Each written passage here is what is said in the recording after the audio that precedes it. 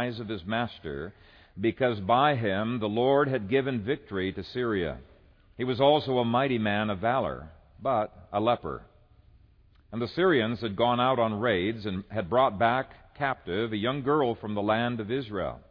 She waited on Naaman's wife. And she said to her mistress, "If only my master were with the prophet who was in Samaria, for he would heal him of his leprosy." And Naaman went in and told his master, saying, "Thus and thus said the girl who was from the land of Israel." And the king of Syria said, "Go now, and I will send a letter to the king of Israel."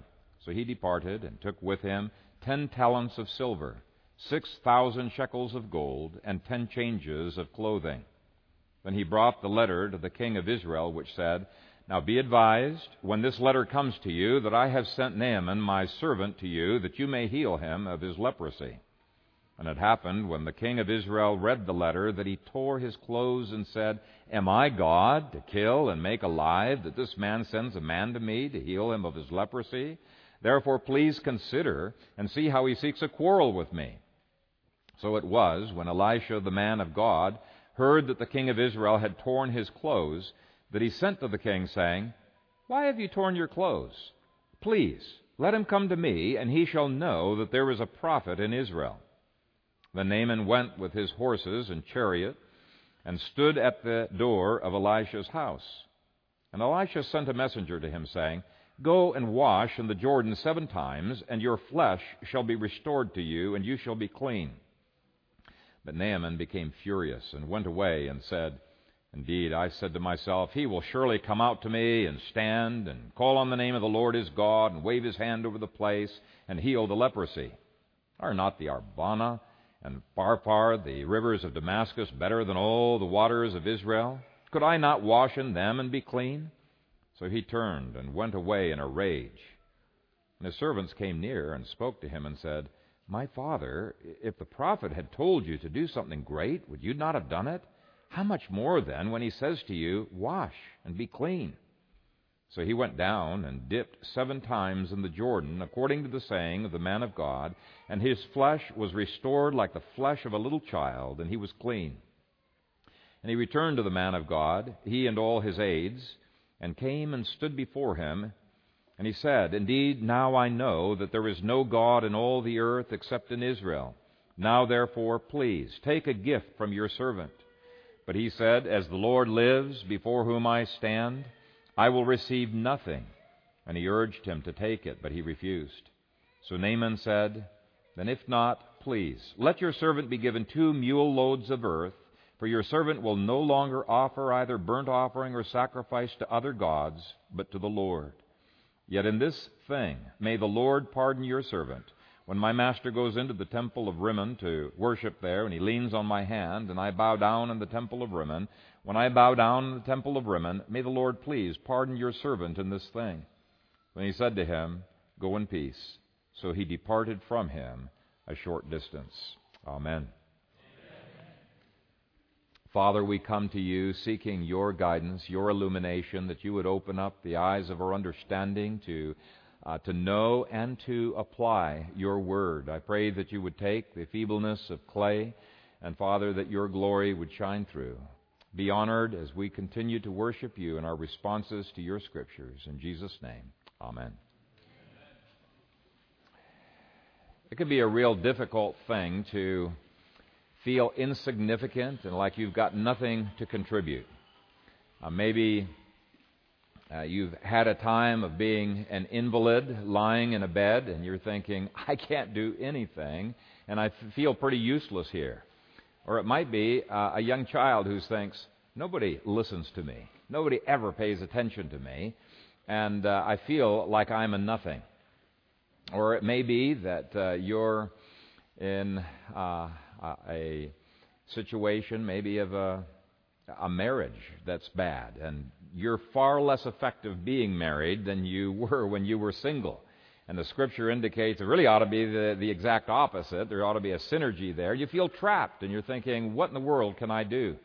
Or you're in a large corporation working, and you feel like you're such a tiny little cog in this huge machine, that there's not much difference you can make. I think most of us have gotten frustrated from time to time with how America is going downhill, and we wonder, all of the efforts that we're doing just feel like a drop of water in the ocean. How can we make any difference in America?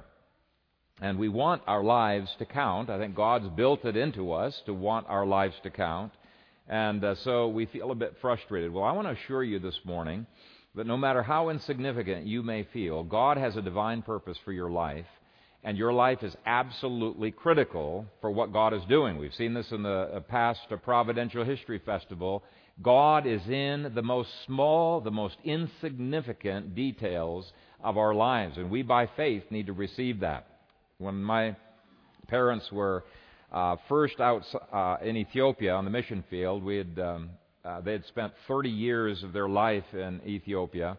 Well, there was a young girl who had been newly converted to the Lord, and she wanted to be a witness and see some of her other family members and her village coming to Christ, but nobody would listen to her. She didn't have much that she felt that she could offer. One day when she was going home, it started raining, and so she started running to try to get home and not be in the cold, and she was shivering. It was pretty cold. She suddenly slipped in the mud, fell back, hit her head on a rock, and knocked herself out. We don't know how long she was unconscious, but when she came to, there was a leopard that was lying on her chest, breathing into her face, and she didn't freak out. I think some of you guys probably start screaming or something, but she didn't freak out. She just prayed to the Lord, said, "Lord, thank you that I'm a Christian, and if you choose to have me eaten by this leopard, I'm looking forward to being with you in heaven, but please, some of my family still does not know about Jesus. Would you spare my life so that I could tell them about the Lord?" Well, the leopard immediately got off of her, walked away, looked back at her and stared at her for a while, then walked a little ways further, looked back at her and stared, and then walked off into the jungle. Well, you can bet she was rejoicing in the Lord's provision in this. Not only had that leopard kept her warm during all of that freezing rain, but she now had a renewed vision of God's ability to provide in her village. Well, she went back to her village and told this story, and as a result of that testimony, there were a number of people who came to a saving knowledge of the Lord. Now, here was a little girl. She felt, I'm nothing.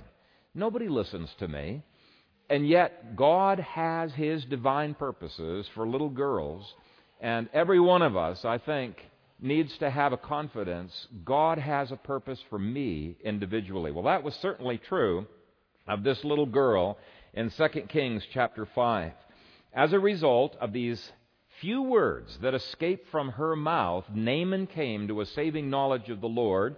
And we know from the New Testament that this was a genuine conversion that Naaman had experienced. And then as a result of his testimony, King Ben-Hadad in chapter 8 acknowledges that the God of Israel was the true God of all the earth. You know, it's doubtful that that was a genuine conversion, but at least he was much more respectful to the God of Israel, which made an ending of hostilities between Israel and Syria, which enabled Elisha to be able to more freely move back and forth in the country. We see some of his travels there. But what a blessing it would be for this girl to know there was somebody in heaven, because she had been bold enough just to speak a few words into the life of her mistress, who no doubt was crying at that time. And what I want to do as we look at this marvelous story is begin by thinking about what the aspirations of this girl were. Now, I can assure you her aspirations were not to be a slave, right? I think we'd be pretty confident of that. She probably was like most Israelite girls. She wanted to get married to some Prince Charming and have a nice little cottage by a farm, or maybe by the seaside, and be able to serve the Lord through hospitality and through being a godly wife and a mother. And all of those hopes and dreams were completely dashed to the ground when she was taken away from Israel, taken into captivity. She wanted her life to count, and now it seemed like all of her dreams had been dashed to the ground. Well, God did make her life count, but it was in a different way than what she had initially anticipated, and her life counted not because she was successful in the eyes of the world. Anybody in the world who looked on would say, yeah, there's not much success going on there. But her life counted because she was malleable, and she was being formed into the image of the Lord Jesus Christ and being given an attitude that was powerfully used on the earth. And we're gonna highlight her missions attitude. Missions is first and foremost, I think, an attitude of the heart. Not so much an attitude of how much success that we have out there. And I'm going to be going through 10 missions attitudes that this lady has that I wish every one of us could have. If you had these missions attitudes, you'd begin to see all kinds of opportunities opening up before your eyes. First attitude, we must be concerned about the needs of others. Here's what Paul says in 1 Corinthians 10, verse 24. Let no one seek his own, but each one the other's well-being. That takes grace. We tend to seek our own. That's our human nature. It takes grace to be thinking about the needs of others when we've got so many needs ourselves. And this maid could have so easily become ingrown, feeling sorry for herself, wrapped up in self-pity, that she wouldn't even recognize the needs of others, let alone care about the needs of others. And I think it's happened to us at some point or another, most of us, that we have become so wrapped up with the overwhelming burdens that we're feeling, we don't notice some of the needs out there that we could minister to. I want you to look at verse 2. And the Syrians had gone out on raids and had brought back captive a young girl from the land of Israel. She waited on Naaman's wife. Then she said to her mistress. The implication is that there's not a whole lot of time that has transitioned between the time of her capture and the time that this story takes place. Now, you kids, I think you can just try to imagine being captured, taken away from your parents, and you have witnessed the horror of warfare. You've seen people being killed. And here you've been drug away from your parents, screaming and crying, and you don't know where your parents are, what's happened to them. You're worried about them. They're worried about you. But now, emotionally exhausted, you're put into a position where you have to serve Naaman's wife. What would you feel like if you saw that Naaman's leprosy had come upon his body? You'd probably think, serves him right. I wish his wife would get leprosy too, right? It'd be something along those lines. And so I hope you can see that this concern that she has is a God-given concern. It's really not something that is natural to have. She says, if only my master were with the prophet who was in Samaria, for he would heal him of his leprosy. Now, we need to pray for this kind of a burden. It's not something we can stir up within ourselves. And if you want to see this burden in its maximum expression, read Romans 9, first couple of verses, and you'll see the Apostle Paul who says, I am not lying. I'm telling the truth. I mean, 3 times he emphasizes, I know you're going to have a hard time believing this, but I wish that I could be accursed from Christ if it would mean that my brothers would be saved. I can't say that. That's an incredible statement. And he says this is the kind of burden for evangelism that God had placed upon the Apostle Paul. It's God-given. We cannot manufacture it. But we can pray to God, Lord, help me to have the kind of concern for my brothers and sisters. Help me to have the kind of concern for those who are around me. And once you gain that burden, it's going to open your eyes in a way to missions opportunities you had not seen before. It'll help you get rid of the wallowing and self-pity. And it'll give you an attitude of putting others before yourself. Second principle is that you must not be ashamed of God. Now, when she said, if only my master were with the prophet who was in Samaria, what's she implying? She's implying that the prophets of Syria don't have the right message, They certainly don't have the right God, and that the God of Syria is impotent. He's nothing like the God of Israel. Now, she does it tactfully. She does it very delicately, but it's very clear she is bold in the contrast between her own God and the God of Syria. She is willing to take risks for the honor of God, and the risk is that she might offend somebody with her statement. She was not ashamed of the power of the gospel. What about you? I think sometimes we Christians can learn to be ashamed from other Christians, or we can learn to be ashamed because we've been rebuked enough times by unbelievers who think we're nuts, and we talk about the things of God. But that's not the natural heart of a person who's a brand new believer. He's so excited about being freed from his sins, he wants to be telling everybody about the neat things that God has done for him. And I think this is the most natural thing for our young children to do as well. And when the Tiebkins were members of our fellowship before they moved to the West Coast, he was telling me how his kids just seemed to be so bold in talking about the Lord everywhere they went. They'd be in the grocery store singing, "Jesus loves me, this I know," and "Amazing Grace," and just talking to everybody. "Do you love Jesus?"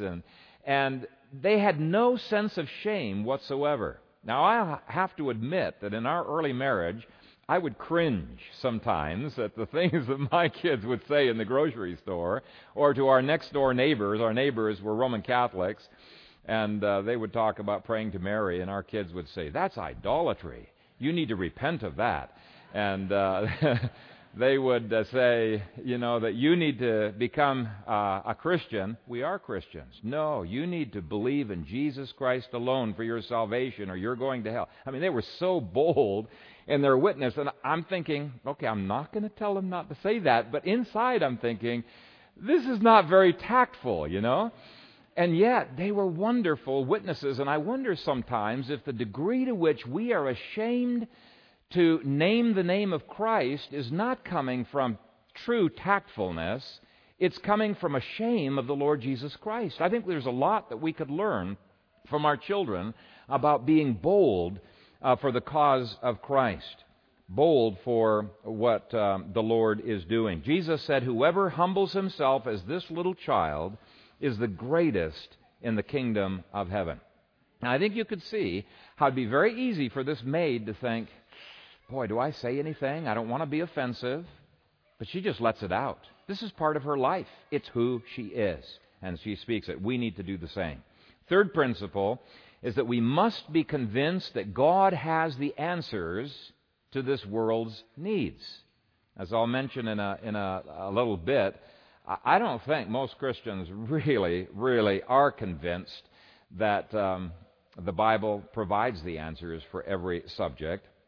But here's a situation where God has providentially put a need into Naaman's heart, and what this maid does is she says, "Well, look to the Lord. The Lord is the one who can answer all of our needs." I think any one of us can do that. If your neighbor is sick, got cancer or something, you can go up and say, "I heard that you got cancer, and I just feel so badly for you. I've learned that we need to take all of our needs to the Lord. Do you mind if I pray for you?" You can do something simple like that. And you know what? People, as we've gone through our neighborhood, people are willing to have you pray for their needs. It's very few people who will refuse that. And so we can direct them and their needs to the Lord. Now, her attempt to get Naaman to look to God almost got derailed in verses 5 through 7. Take a look down there. "So the king of Syria said, 'Go now, and I will send a letter to the king of Israel.'" Where is he looking? He's not looking to the Lord. He's looking to the king of Israel. And I think many evangelicals have gotten into this trap of looking to a messianic state. The federal government seems to be the answer for everything. We have health care issues. Instead of seeking to fix them according to biblical rules ourselves and taking personal responsibility, no, we go to the federal government. And the federal government has become more and more bloated because we are idolaters. We are not looking to the true God of Israel. Continuing on. "So he departed and took with him 10 talents of silver, 6,000 shekels of gold, and 10 changes of clothing. What he's hoping to do is buy his way out of his predicament. And there are many ways in which we tend to look to our own resources rather than looking to the Lord for help. Well, God in this story brings him to a place where he realizes he can contribute absolutely nothing. Nothing in my hands I bring. Verse 6. Then he brought the letter to the king of Israel, which said, Now be advised that when this letter comes to you, that I have sent Naaman my servant to you, that you may heal him of his leprosy. Now both the king and Naaman are looking to man for their solutions. And in verse 7, it indicates that even the king of Israel seems to have a lack of faith here. And it happened when the king of Israel read the letter that he tore his clothes and said, Am I God to kill and make alive, that this man sends a man to me to heal him of his leprosy? Therefore please consider and see how he seeks a quarrel with me. So it was, when Elisha the man of God heard that the king of Israel had torn his clothes, that he sent to the king, saying, Why have you torn your clothes? Please, let him come to me, and he shall know that there is a prophet in Israel. Here's the point. God tailor-makes our situations, our environment, all of our circumstances, our personality, all of the things that go into making us up. And he does so that we can take advantage of those missions opportunities in some fashion. And all of us can do that. Now, God's not brought a Naaman into your life, but he's brought other things into your lives that are very, very similar. He may have brought a person who is grieving over an abortion that she has had. And he may have brought into your life a person who is a chronic drunkard, or has had problems with compulsive gambling, or financial issues, or marriage issues. I mean, there's many different needs that the Lord sovereignly brings into people's lives, and both the severity and the goodness of God lead to repentance.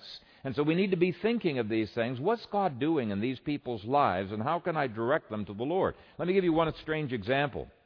When I went to Bible college, a good friend of mine told me that when he was an unbeliever, he was going through some incredible financial issues with his business.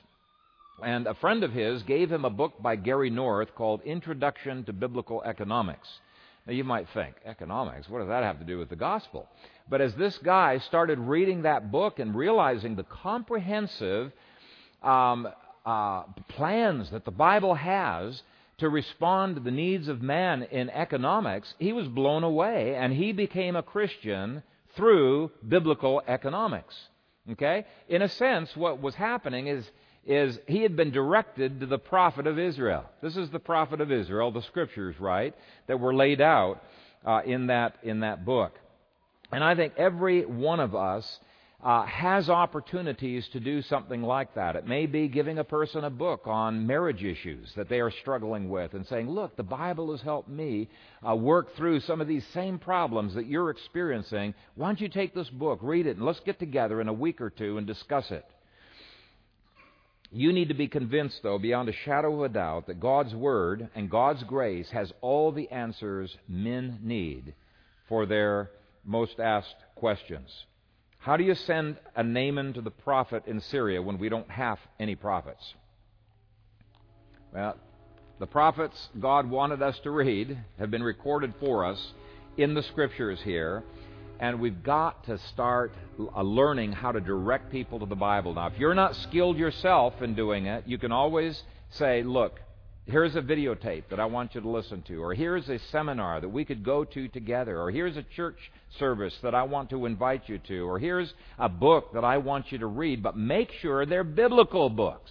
There's so much stuff that goes in the name of Christianity that is humanism, just with a few verses that are cloaked around it, that I need to warn you, when you're building your libraries, and every one of you better have a lending library that you can use for the advancement of the glory of God, I think it's absolutely imperative that families build lending libraries and get your kids started early with lending libraries. But as you do it, make sure that your books truly are directing people to the Scriptures, not to psychology. It's not the king of Israel who could help.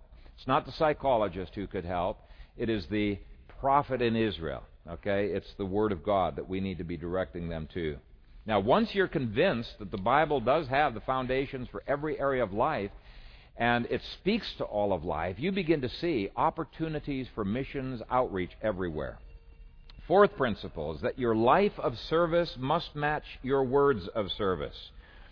Okay, you've got to have a lifestyle that matches your words. So, if you give your neighbor a book on marriage, hoping that you're going to, that they'll get their marriage pulled back together again, but your marriage is a shambles and you're not doing anything about it, they're not going to take it very seriously, are they?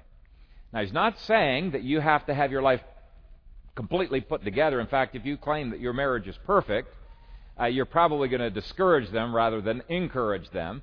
The better thing to do is to say, look, we've gone through some of the same struggles that you've gone through. Here's some of the issues that we've faced, and as we've repented of those and if we've put into practice some of the biblical blueprints, God has transformed our marriage, and I want to give you hope that He can help you too. Don't give up.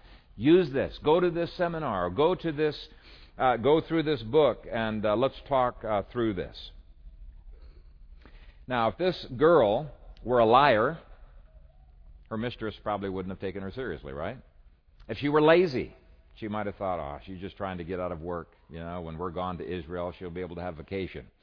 If she were always trying to run away or was angry or bitter, the mistress might have thought, this is just a cruel joke. She's just trying to get even with us. But because she had a lifestyle that matched her words, her mistress immediately took her seriously with what she said. A good lifestyle without testimony does not save, and a testimony without lifestyle to back it up is empty. Now, another condition that we've got to have is a burden for the lost. The Hebrew in verse 3 for if only is achale in the Hebrew, which means oh that with an exclamation mark. Okay? Oh that my master was with the prophet. And we need to bring the oh back into the gospel. We've got to have a burden. And where do we get a burden from? It's the Lord Jesus Christ. We have Him living that through us. We have His Spirit transforming our insides. But when God gives to you a yearning for the lost, it begins to be more and more uppermost. It's on the forefront of your mind, okay?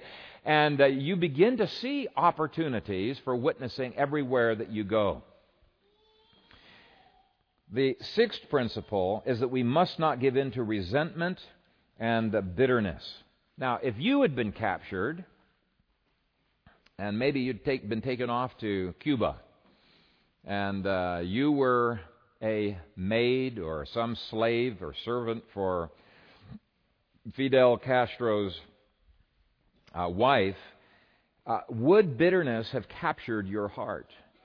Because that would be such a painful tragedy, trauma to be going through, to be yanked away from your parents and all of the troubles and trials, and they're telling you to do this, comb my hair, now sweep the floor, now take out the trash, and do this and do that, and quit the crying. If you don't stop crying, I'm going to give you something to cry about, and just no sympathy for you as you're mourning the loss of your parents. It would be so easy for bitterness to creep in, and anger and hostility, to the point where you wanted them to be killed. This is what happened with Jonah. Jonah had mercy upon the Phoenicians. This was not a racial issue. He could have just said, I don't care. Well, I want to go down and die anyway. I'll let them go down with me. But no, he told them to throw him overboard. He told them about the true God of Israel. They ended up worshiping the true God of Israel. It was the Ninevites that he was so upset with. And the reason he was upset with those Ninevites is because they were one of the most cruel, barbaric of peoples ever. We talked about that, last Sunday? And when he saw the tortures that had happened in his hometown, and he saw the atrocities of those Assyrians, every time he thought about it, it sickened him. And this old churning of those ghastly feelings came up within him. He had become bitter and angry and completely blinded to what God was wanting to do in that situation. That can easily happen to us. You've got to get rid of bitterness. And there's many steps that you can take, but one little cheat list that you can go to very, very quick is Romans chapter 12, verses 9 through 21. And he gives a whole bunch of steps of things that you can do. Bless people when they curse you. Do good to those who do bad to you. And what you're doing is you're declaring a war of love. And he says, do not be overcome by evil, but overcome evil with good. And the reason you're doing it, first of all, is so that you can have the heart of Christ and not be conquered by them. But secondly, so that you can reach out to them. The seventh principle is don't offer excuses as to why you can't be involved in missions. I think most of us can think up all kinds of great excuses as to why we're not being a witness, why we're not engaged in this ministry or that hospitality, the other thing.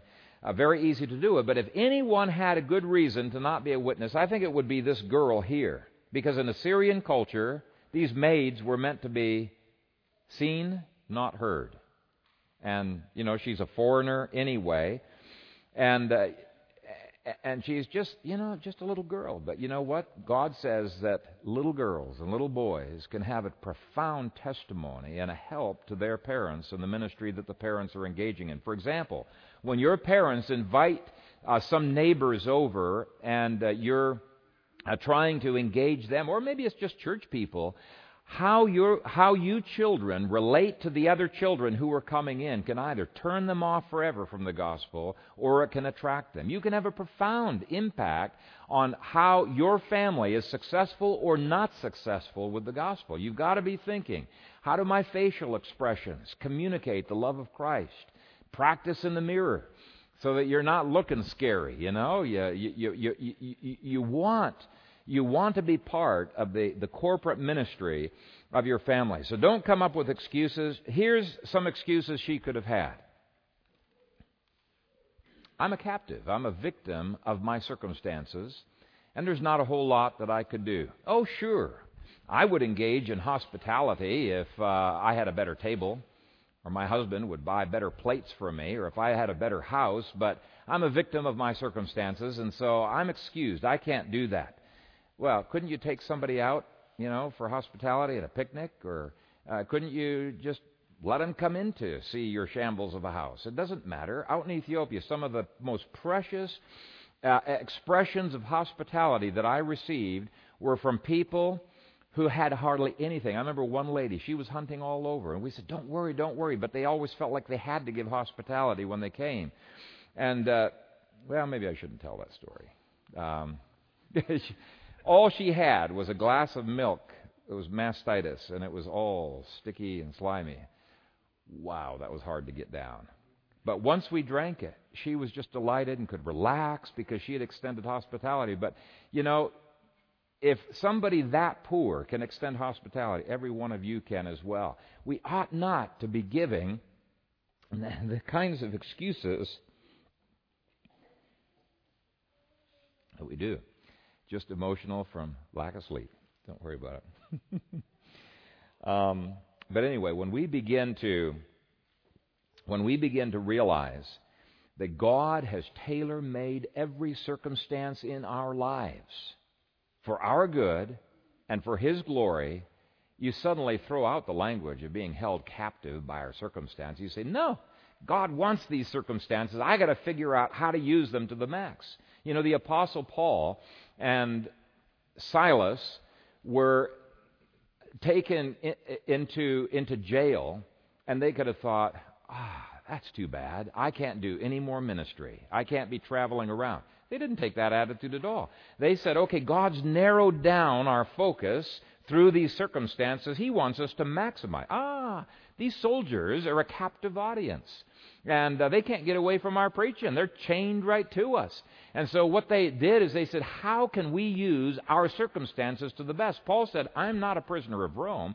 He said, I'm a prisoner of Jesus Christ. God's made your circumstances perfectly suited for the kind of ministry He wants you to be engaged in. So don't think of yourselves as being kept captive by your circumstances.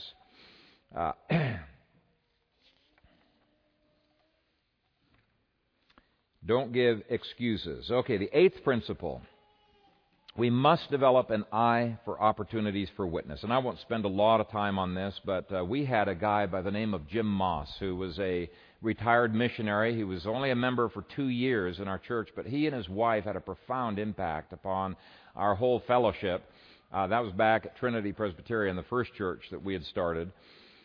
And this guy just saw opportunities for witness everywhere. It was just unbelievable. I remember one time we were emptying out Jim Schaefer's house to be moving somewhere else, and Jim Moss, within 2 minutes of our going back and forth, I had taken a couple of loads back and forth, he was engaging somebody in the gospel as he's carrying stuff in, and I'm thinking it was so natural how he did that. I said, why can't I see those opportunities? But he was always looking. He was saying, Lord, what do you want me to do in this situation? Is there any way I can invest the grace of God into the lives of the people who are around us? Now, some people have the gift of evangelism. They're going to be much, much better at it than maybe you will be. But all of us can seek to having an eye for opportunities to share. The 9th principle of missions is that we must have faith in God's ability to do the impossible. You think, oh, that crotchety neighbor next door, there is no way he's ever going to convert. No, God, the God who converted the Apostle Paul, he can convert your neighbor as well. We do not have any record prior to this time of lepers being healed, but this was not an obstacle for the girl. She says, oh, that my master were with a prophet who was in Samaria, for he would heal him of his leprosy. Now, what made her so audacious as to make a suggestion like that? I mean, if she had said Phil Kaiser could heal him of his leprosy, that would be audacious. If she had said the king could heal you of your leprosy, that would be audacious. But she knew a lot about Elisha. She'd heard all of these stories of things that had happened, and I think she had her head screwed on straight. Let me give a little bit of a history that has happened so far. She had witnessed Elisha prior to this, chapter 2, verse 14, Elisha parts the Jordan River, walks across on dry ground.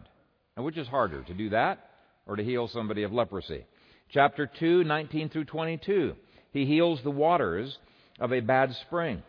Chapter 2, 22 through 25, he sicks 2 female bears on 42 juvenile delinquents. Which is harder, to get these 2 riled up bears to do just what needs to be done, or to command the microbes that are causing the leprosy? In chapter 3, he shows Israel and Judah how to destroy Moab's armies. He does it in a miraculous way. Chapter 4, 1 through 7, he performs the miracle of the continually replenishing oil. What a wonderful story. This widow's pouring out oil, and they're just bringing more and more pans, and it just never runs out until they run out of pans. Incredible. And people heard about this. In chapter 4, verse 8, is the healing of the Shumanites' raising up of the dead Shumanite son. Now, which is harder, raising the dead, healing from leprosy? Chapter 4, verses 38 through 41, we've got Elisha neutralizing the poison that the prophets have already eaten. They're on their way to death a whole lot more quickly than Naaman is. Chapter 4, verses 42 through 44, you got the story of Elisha feeding 100 people with 20 loaves of fishes. So she's convinced Naaman can do it if God so wills, but she's seen the power of God at work over and over again. She also knows that through the prophecies of Elisha, God is going to be bringing judgment upon Israel and mercies to the Gentiles. Maybe that's why God has me among the Gentiles, is so that His mercies can flow out there. But it's really not the amount of faith that is necessary. It's the presence of faith in God's ability to change the hardest of hearts and to change cults into Orthodox churches. That's happened already. We were part of birthing a cult into Orthodoxy in China and the Worldwide Church of God here in America. God can do these kinds of impossibilities. Can God change America back into a Christian nation? Make it even more Christian than it's ever been before? I think absolutely, yes, He can. God's grace is powerful, and if we're to be used in missions, we've got to have an absolute confidence in that. Last issue in place was this girl's submission.